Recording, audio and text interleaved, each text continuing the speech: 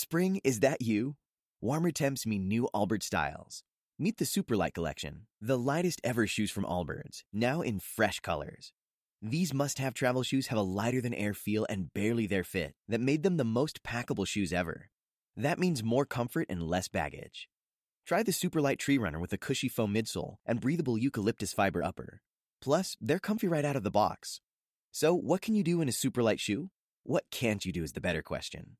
And because they're super packable, the real question is, where are you taking them?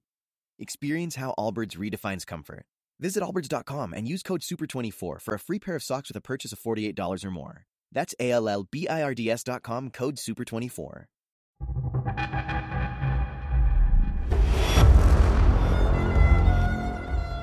In the name of Ma'at, let us claim your birthright. Welcome to the History of Egypt podcast and Total War Pharaoh.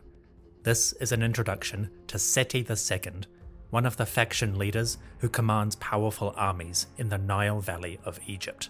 In this episode, we will explore the unusual history of Sety himself, an interesting pharaoh who faced a challenging path to rule.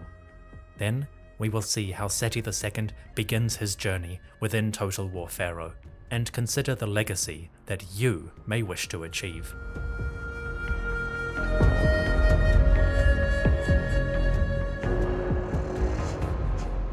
Sety II is a curious figure. Historically, his claim to rule was probably the most legitimate out of all the characters that appear in Total War Pharaoh, and yet his reign was also the most unstable, and he faced the greatest challenges to his legitimacy. The man whom we know as Sety II was one of the sons for King Mer-Nep-Ptah. This made him a grandson of Ramesses II and a great-grandson of Sety I. Part of an august lineage, the young Prince Sety had a natural rise to power. As the chosen heir to his father Mer-Nep-Ptah, he ascended the throne when Mer-Nep-Ptah finally died. Hypothetically, he should have had a smooth and easy reign. And yet it was anything but. 6 months into his first year of rule, Sety II received news. Amen-Messi, the former viceroy of Kush, had risen up in rebellion. Amen-Messi had declared himself the king of southern and northern Egypt, and from his base in Nubia to the south, Amen-Messi was gathering support. Over the next 12 to 18 months, the rebellion spread, until Amen-Messi took control of Waset, or Thebes, the great city of southern Egypt. It was a daring move, and you have to wonder, how did Sety II respond? In terms of archaeological evidence, we don't know how much conflict there was during this rebellion. You would assume that Sety II made some attempt to crush Amen-Messi, perhaps dispatching a general or leading an army himself upriver to face his rival. Unfortunately, we don't have any explicit evidence to record it. The Egyptian pharaohs did not like to acknowledge internal rebellions or civil wars. Such events went against the idea of divine order or ma'at, the natural rules of the universe. Egypt should be unified, it should be stable, and when it comes to art or inscriptions on the walls of temples, which are often our best record for a king's reign, traces of civil wars are few and far between. Basically, Sety II and Amen-Messi probably fought against one another, but the nature of the evidence means we don't have explicit references. So we can't say for certain, but unless Sety II was terribly weak or preoccupied with some other event, it's hard to imagine him allowing Amen-Messi to march with such brazenness. Whatever his response, the rebellion gained success, at least for a few years. Amen-Messi seized control of the southern city, and he began to usurp monuments that Sety II had begun. Subsequently, Sety was forced to withdraw north. During this period, the first 3 to 4 years of his reign, most of Sety's monuments are concentrated in the northern cities, particularly Memphis or Men-Nefer and Pi-Ramesses in the delta. Apparently, the legitimate pharaoh decided that he wasn't quite able to crush the rebellion just yet, so he consolidated his power in the north and focused his efforts there. As pharaoh, Sety II took the following names. He was the Horus, victorious bull, great of might; the two ladies, strong-armed, who has repelled the 9 bows, the traditional enemies of Egypt. He was the golden Horus, great of dread in all lands. The king of southern and northern Egypt, Usur Keperu Ra Meri Amun, or the strong one of the manifestations of Ra, beloved of Amun. Finally, he was the son of Ra, who belongs to Seth, that is, Setechi or Sety. These names are classic, but interesting. The pharaoh's throne name, Usur Keperu Ra, seems to be a throwback to 18th dynasty models. Many kings during that period had used royal identities built on the phrase Keperu Ra, referencing the many forms of the sun god. But that naming convention had fallen out of favor over the past 100 years or so. It's interesting that Sety seems to revive it. His names are also quite strong in the military sense. He calls himself the victorious bull, great of might, and the strong-armed one who has repelled Egypt's enemies. And calling himself great of dread in all lands suggests that Sety II wanted to be perceived as an imperial ruler, one who was strong against Egypt's enemies. Whether he earned such a title, or whether it was a diplomatic facade, we can't say for sure. But in terms of his public image, Sety II definitely emphasized strength, violence, and power over enemies. You could imagine one calling him a brute. Surprisingly, we don't have any records for Sety II leading major wars. Most of his monuments are simply temples or stelae, rock slabs carved with hieroglyphs. He undertook some expeditions, primarily mining projects in the Sinai Peninsula and eastern deserts. But records of actual conflict and battle, those are rare and vague at best. If anything, the surviving records show him to be rather pious. There are only a few surviving monuments for Sety II, but for the most part, these are religious texts and structures, monuments devoted to the gods. Obviously, there is plenty of evidence we may have lost, material destroyed or disintegrated over time. And every pharaoh, to some degree, was devoted to images of religion and piety. But it's interesting that Sety II, who used such a militaristic, aggressive identity in his royal names, is only recorded through temples and monuments for the gods. His most significant record, for example, is a shrine at the temple of Karnak. There, he erected a bark chapel, which is a type of chapel used for the portable barks or shrines of the divine statues. Sety's bark chapel has 3 distinct sections. These are devoted to 3 gods: Amun-Ra, the lord of Karnak, Mut, the mother goddess, and Khonsu, the moon. Sety's bark shrine is a beautiful structure, constructed in the first courtyard of Karnak Temple. At the time, it would have stood in front of the temple's main gateway, so it would have been visible to people coming past or sailing on the River Nile.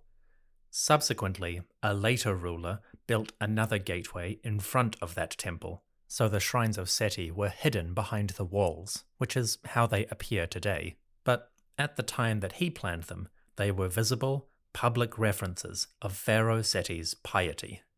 Anyway, Sety's shrines at Karnak were mostly built after the rebellion of Amen-Messi.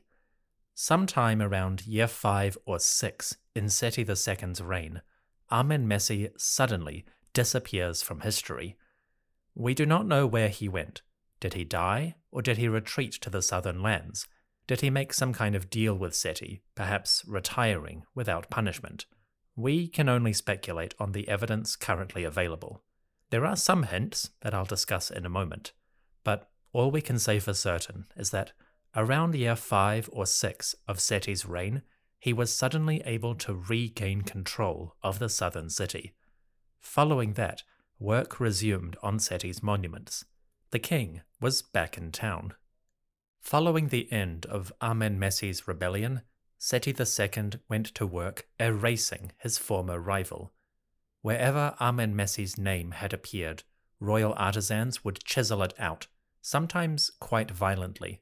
They didn't do a 100% thorough job, and enough traces survive that archaeologists can identify places where Amenmessi's name originally appeared, but was subsequently erased.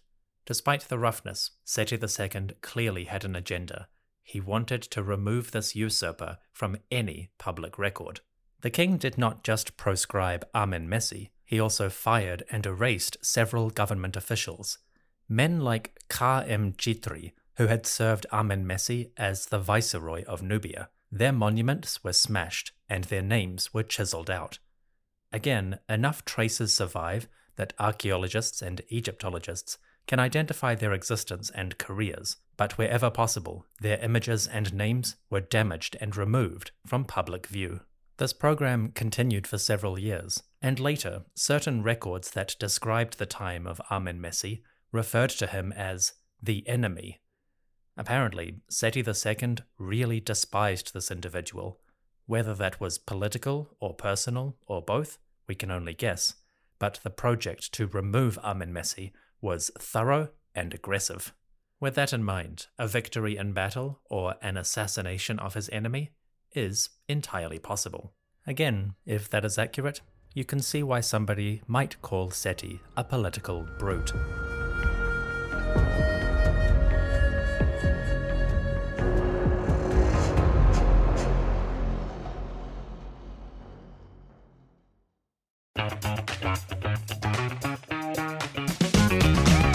Hey there, I'm Dylan Lewis, one of the hosts of Motley Fool Money. Each weekday on Motley Fool Money, we talk through the business news you need to know and the stories moving stocks on Wall Street. On weekends, we dive into the industries shaping tomorrow and host the experts, authors, and executives that understand them. Tune in for insights, a long-term perspective on investing, and of course, stock ideas. Plenty of them. To quote a listener, it pays to listen. Check us out and subscribe wherever you listen to podcasts. So, after a few years of division, Sety II was back in control. His authority was restored over the southern city, Waset, and the lands beyond. Whatever the means of his restoration, we do have some idea of who was responsible. You see, Sety II did not achieve his victory alone. There is strong evidence for two individuals acting in support of the pharaoh. Remarkably, these two individuals also appear in Total War Pharaoh. They were the Queen of Egypt, Ta-Useret, and a foreigner, a royal official named Bai. Ta-Useret and Bai are pivotal figures in the history of this period. We will meet them more thoroughly a bit later, but first, let's quickly introduce them in the context of Sety II. Ta-Useret, or the Powerful Lady, was the king's great wife of Sety II. That is, she was the Queen of Egypt. Bai, meanwhile, was a high-ranking government official. He had started his career as a royal scribe and an overseer in the king's household. In this capacity, Bai may have acted as a sort of agent or representative for King Sety II. Later in life, Bai would achieve incredible political power, and we'll tell that story in the future. But even in the reign of Sety II, he was clearly making moves. One of the interesting things about Bai is that he and his family were technically foreigners. There is evidence that, originally, they came from Syria or Canaan, and they had moved to Egypt during the reign of King Ramesses II. I'll get into the details of that another time, but suffice to say, Bai may have come from outside and slowly risen through the ranks of the Egyptian imperial house. By the time King Sety II was ready to reclaim power, Bai was in a good place to assist him. Because we don't know exactly how Sety II regained control of the south, we do not know exactly what role Bai played, but it is nearly certain that he played a role of some kind. You see, following his restoration in the south, some of Sety II's monuments start to include references to the royal official Bai. At Karnak, for instance, the great temple at the heart of Thebes, Sety II commissioned a new shrine. The shrine was devoted to the great gods of this temple, Amun-Ra, Mut, and Khonsu. And of course, Sety himself appears throughout the monument, making offerings to the deities and prayers for their good health. But there is an interesting feature in this temple. Sometimes when Sety appears before the gods, there is another figure behind him. Originally, this figure seems to have been Bai. That is incredibly unusual.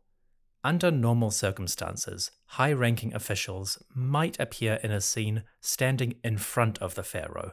They would make offerings and praise the king for his glorious achievements. But it is extremely rare for an official to stand behind the king. That is a position of support, the sort of place where a deity or a queen might appear. So to have Bai standing behind or beside Sety II as he makes offerings to the great gods, that suggests this royal official had become incredibly important. Again, we'll return to this story when we discuss Bai in detail, but suffice to say, as Sety II restored his power in Thebes, it seems that he didn't do it alone. The queen Tauseret and the royal official Bai were heavily involved in these events, and they may have assisted, even orchestrated, Sety's return to power. Historians can only speculate on the evidence currently available, but it does paint an interesting picture, and it's a fascinating setup for the events of Total War Pharaoh. According to his public representation, Sety II was an aggressive ruler. His royal names, that we have already mentioned, describe him as being great of dread in all foreign lands, and one who crushes or repels all Egypt's enemies. Throughout his monuments, the king also makes references to destruction of any who would oppose him, and conquering in the name of the gods. Now, many of these texts are formulaic, religious phrases that we might see on any monument by a pharaoh, but the king made it a part of his royal identity, his names and epithets, and he frequently references foreign countries being underneath his sandals, as if he steps upon them and crushes them underfoot. Again, fairly standard language, but from his surviving monuments, Sety II does seem to have emphasized this strong, aggressive image. In Total War Pharaoh, you get the opportunity to follow through on that.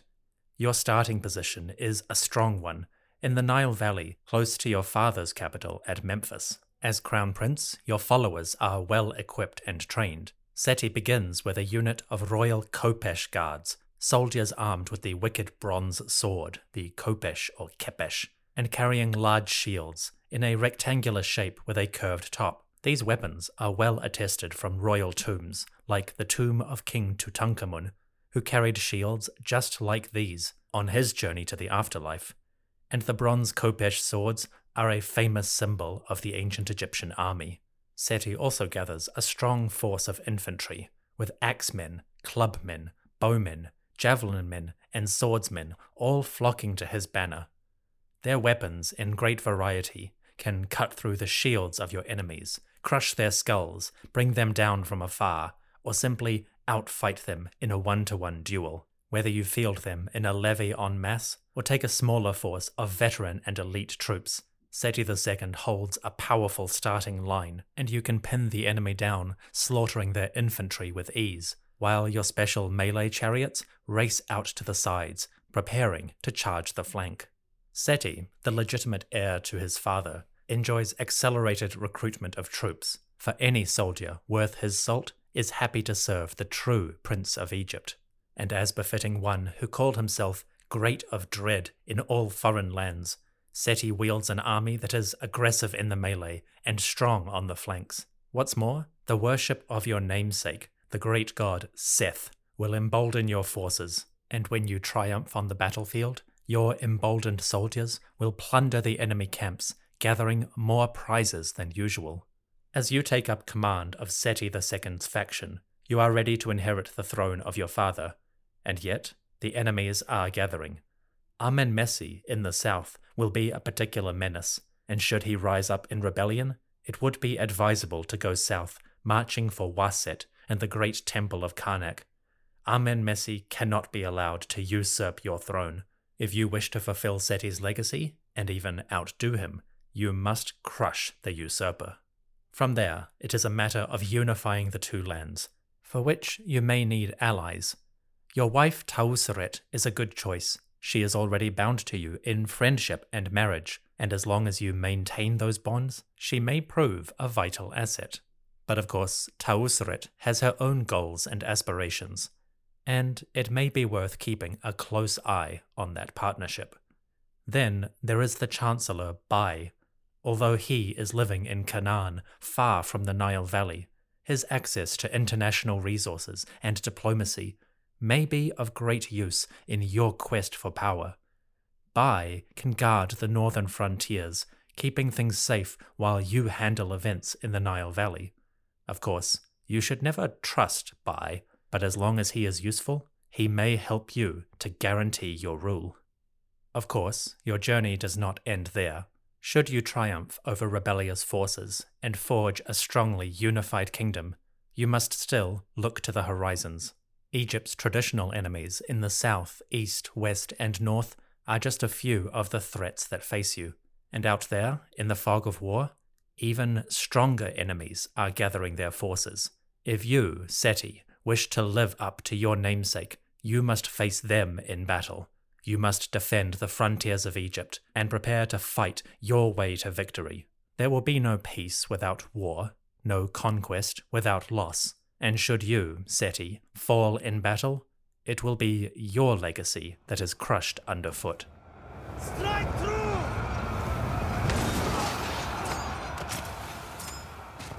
Sety II was a fascinating figure.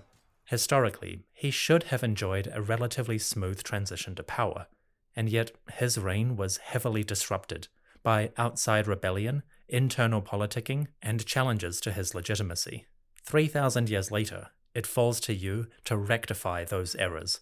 Take command of Egypt, crush your enemies, and build a stronger legacy than he was able to do. Some may call you a brute, but you know that you are the legitimate Pharaoh, and as you march forth in conquest, you will bring unity, destroy the 9 bows, trample them beneath your sandals, and become great of dread in all foreign lands.